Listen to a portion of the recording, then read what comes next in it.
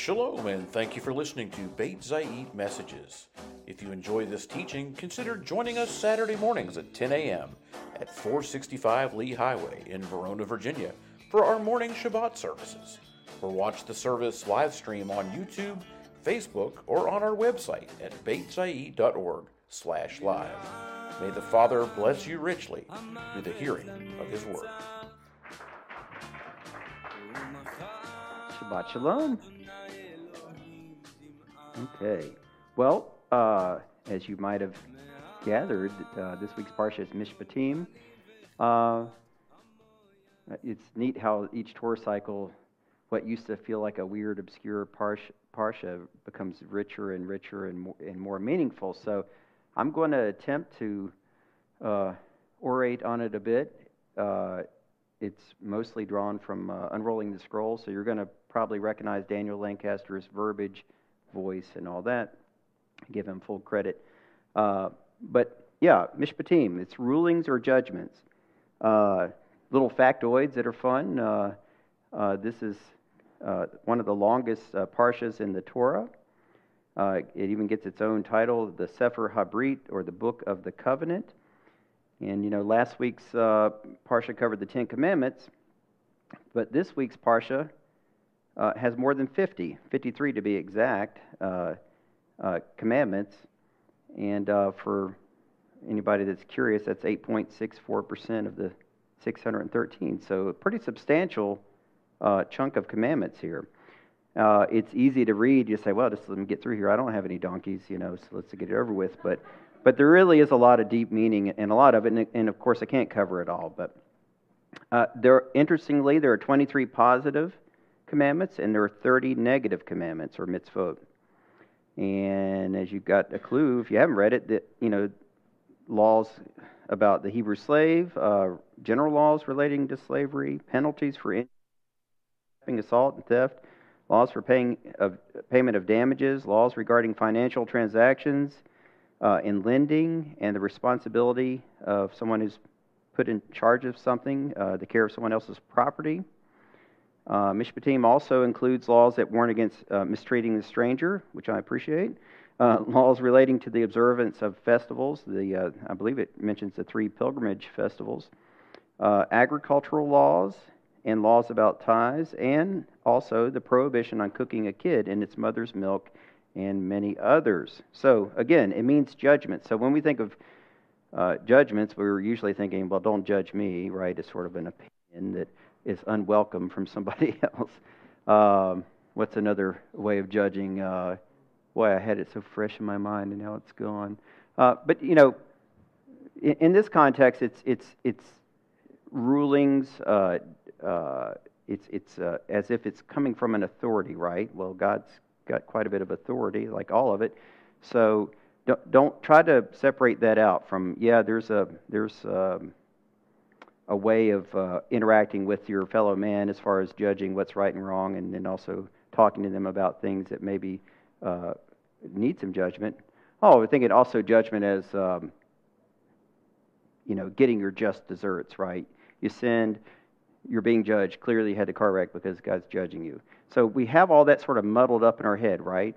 Some of it's on track and some of it's not on track. But this is, I just want to say it, maybe it's for me, separate it out, that it's, these are rulings from our Father, specifically. All right. It doesn't have any laws about beating a dead horse, so sorry. You know, I just went for it. Let's see here.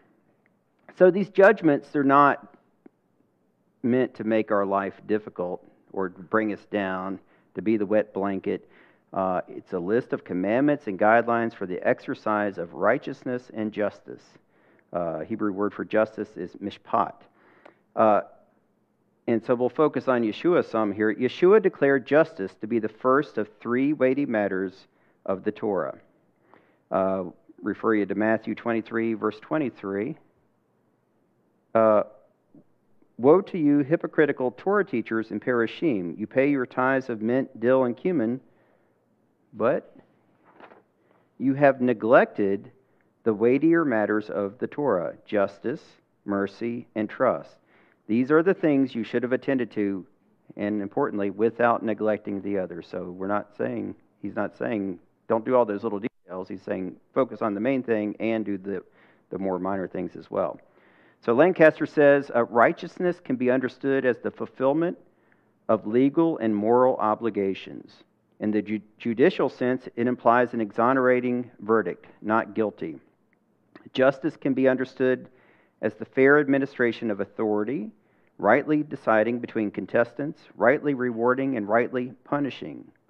God loves righteousness and justice. He desires them more than sacrifice. Talking about Abraham, God chose Abraham because he knew that Abraham would teach his children after him to do righteousness and justice. And we see that in Genesis 18:19. For I have made myself known to him so that he will give orders to his children and to his household after him to keep the way of Adonai and to do what is right and just. Another scripture talking about David. 2 Samuel 8:15. David ruled over all Israel. David administered law and justice for all the people. So you can see the theme here. We're talking about justice over and over again. Acts 13:22. Shaul was preaching the gospel at the synagogue, but in verse 22 he says, God removed him and raised up David as king for them, making his approval known with these words, I found David ben Yeshai to be a man after my own heart. He will do everything I want. And that verse was taken from 1 Samuel 13:14. And I may jump around a bit in here. Adonai has sought for himself a man after his own heart, and Adonai has appointed him to be prince over his people. Proverbs 29:4. Not getting political, but it does mention taxes. A king gives stability to a country by justice. We'll leave off the last part. We're not going to talk about taxes. When David administered law and justice for all his people, he was demonstrating the character and qualities of God's heart, right? And that's where I'm trying to make the connection. God's heart is justice. It is mercy. It is trust. So, talking about Yeshua. Our King Messiah, Yeshua, we know, of course, has the heart of the Father as well. And he displays his characteristics. Jeremiah 33:15. When those days come, at that time, I will cause to spring up for David a branch of righteousness. He will do what is just and right in the land. And in the Messianic era, King Yeshua, he's going to rule over the entire world. Isaiah 11:3 through 4, where he will not judge by what his eyes see or decide by what his ears hear, but he will judge the impoverished justly. He will decide fairly for the humble of the land. And looking forward to the future, that's when, at that time, the nations are going to come to Zion to learn Torah from Yeshua himself. Baruch Hashem, that's going to be great. Another scripture, Isaiah 2:4, and I know I'm running through a lot. I believe there are 13 of them, so we're most of the way there. He will judge between the nations and arbitrate for many peoples. So he's going to make judgments, right? And I don't know what these conflicts are going to be. You would kind of think like, hey, everything's done. And maybe it will be. It's a one and done, like, hey, that's your land, be nice, and we're done. I don't know. That's probably more of a discussion for a Torah club, but like, what are we going to have to fuss about? Really, people, come on. Anyway, he will be the judge between the nations and arbitrate for many peoples. Isaiah 9:6, in order to extend the dominion and perpetuate the peace of the throne and kingdom of David, to secure it and sustain it through justice and righteousness. Henceforth and forever, the zeal of Adonai Zevaot will accomplish this. So as believers, we at least verbally, right, mentally, we've submitted to the authority of this future kingdom that's coming. God's kingdom as we see it now, and also God's kingdom of the future.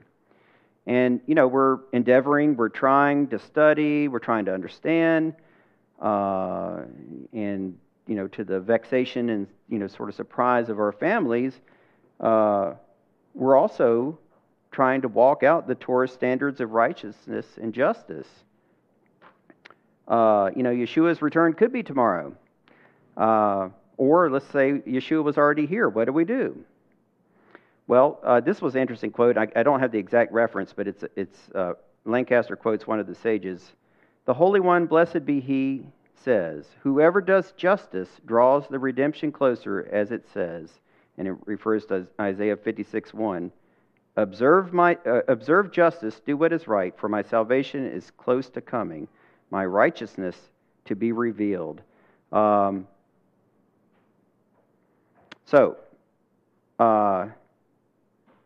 about today's parsha some more, when we read these mitzvot, we think, well, this, by today's standard, a lot of them seem pretty barbaric to our modern eyes and sensibilities.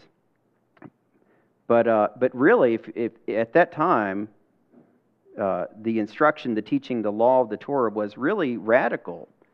I'd say that it still is radical. But, think even now today, there are cultures where if you steal something, you get your hand cut off.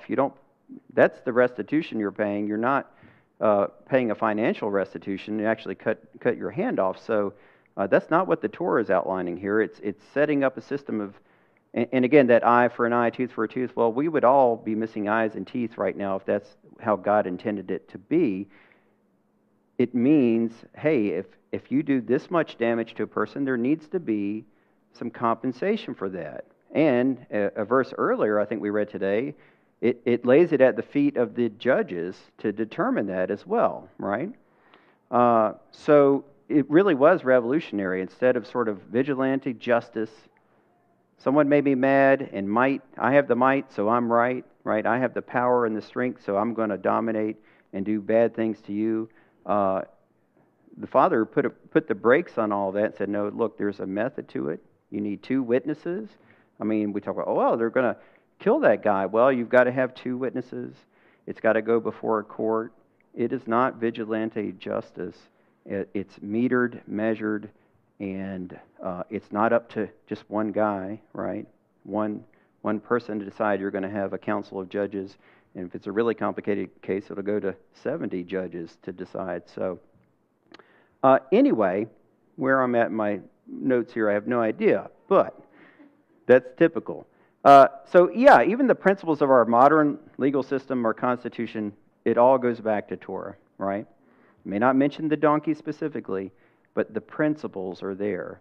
And the Father was giving instruction that met the people where they were at that time, but just because you don't have a donkey doesn't mean you can't look at that, where the donkey's collapsing under the load, but that's your neighbor's donkey that you really can't stand. He can't stand you, you can't stand him. The Father's saying, no, go help. You can't just walk past and pretend there's nothing there. I'm sure we can find situations today where that still applies. Just because it doesn't have a donkey doesn't mean you're not supposed to do it. So look for the spirit and the principle of what He's trying to teach. Let's see. So we know that a lot of the earthly powers today don't really acknowledge the Torah, even if you have a legal system that stemmed from it, a constitution that stemmed from it, that it's not cool anymore to acknowledge God, it seems, among certain circles. But the fact is it still was derived from the Torah. And, again, using the donkey example, there's no verse, page, part of the Bible that doesn't apply to us, or at least in the sense that we should study it to understand it. Yes, there are certain laws that the laws for women don't apply to me. Also, not in the land of Israel doesn't apply to me. There's not a temple intact at the moment, doesn't apply. But we should be studying, and I'm preaching to myself, of course, each line as if it was important and meant something. Now, maybe we don't understand it yet, right? You read it and you're like, okay, I'm trying really hard. I still don't understand it. That's okay, because it's a cycle, right? We're going to keep studying every year. We were coming for High Sod and driving the drive, and I'm thinking, the drive isn't as exciting as it used to be. We're starting our 5th year here at Bet Zayit, and just quick back of the napkin, we've made that trip over 200 times, right? And I'm not saying, oh, isn't that wonderful? the point is that you just keep going. So maybe the drive isn't so exciting anymore, but either end is exciting. It's exciting to get here. It's also exciting to get back home, But I guess my point is, hey, let's make it 400 times. Let's make it 600 times. Let's make it 2,000 times. It's a cycle. Keep doing it, and it's good. So I say praise the Lord. So I'm looking at the clock because this is a little longer than I usually do it. There are a lot of laws in this parsha, and traditionally, a lot of people seem to view these laws in the Torah as if they're really a bad thing. Again, barbaric, don't apply today. And it's commonly taught that the law is the opposite of grace. You might hear someone say, we are no longer under the law, we are under grace. And the implication is that since we've received Yeshua, we don't need to concern ourselves with the laws of the Old Testament. That's the grace versus law. So what do we mean when we say we're not under the law? Does that mean we do not keep God's rules? I mean, I don't get in too many heated debates, except with myself maybe. But you say, what about the Ten Commandments? Are you going to throw those away as well? And of course, no one would dare do that. But all these other laws, right?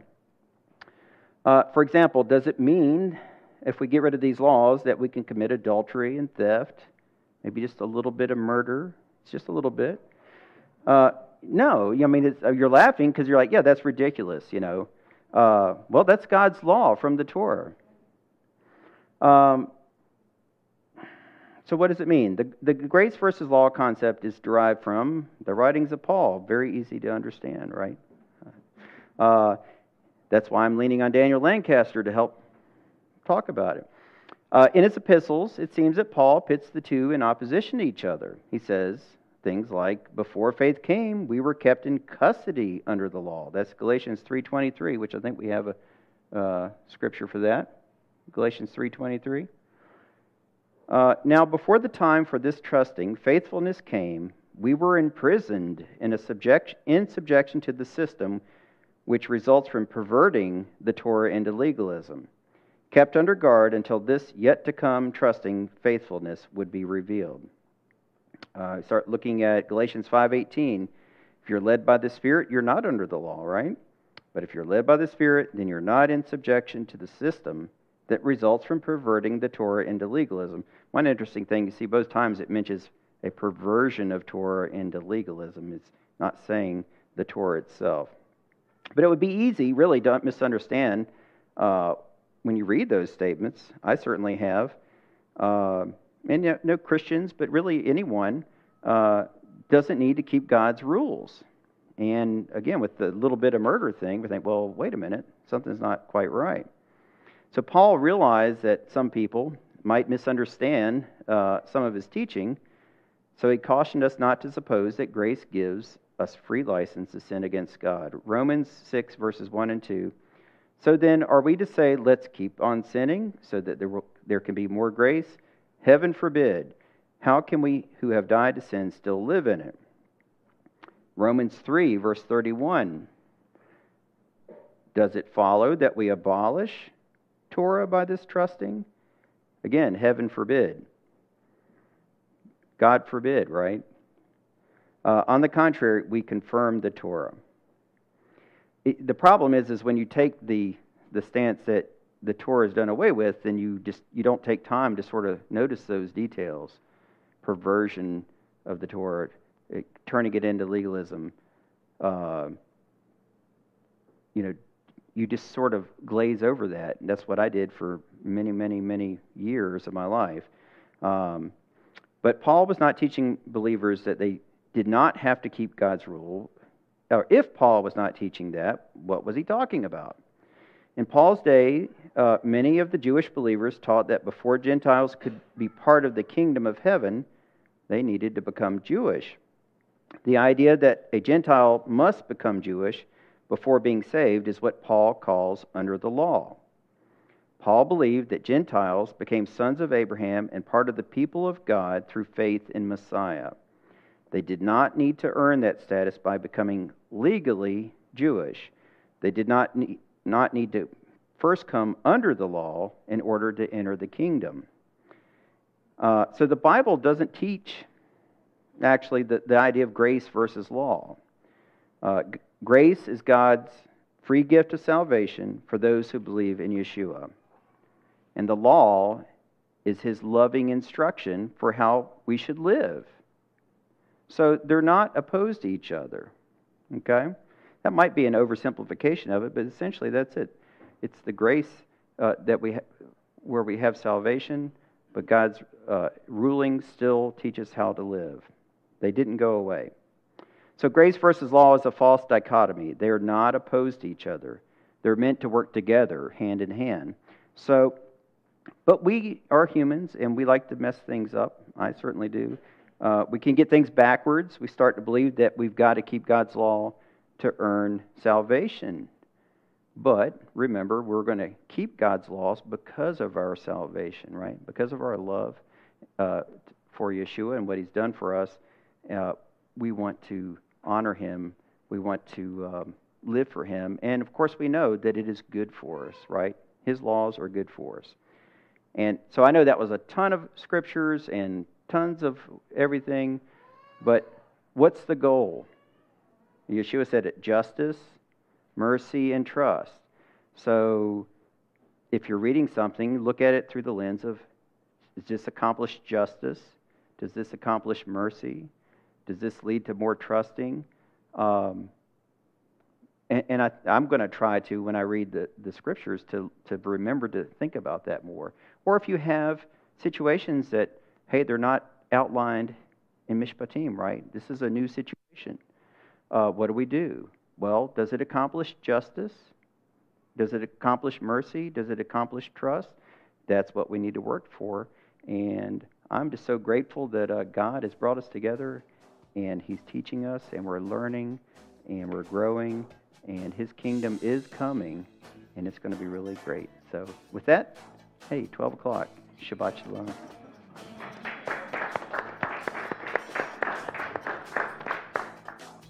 Again, thanks for joining us for the Beit Zayit Messages podcast.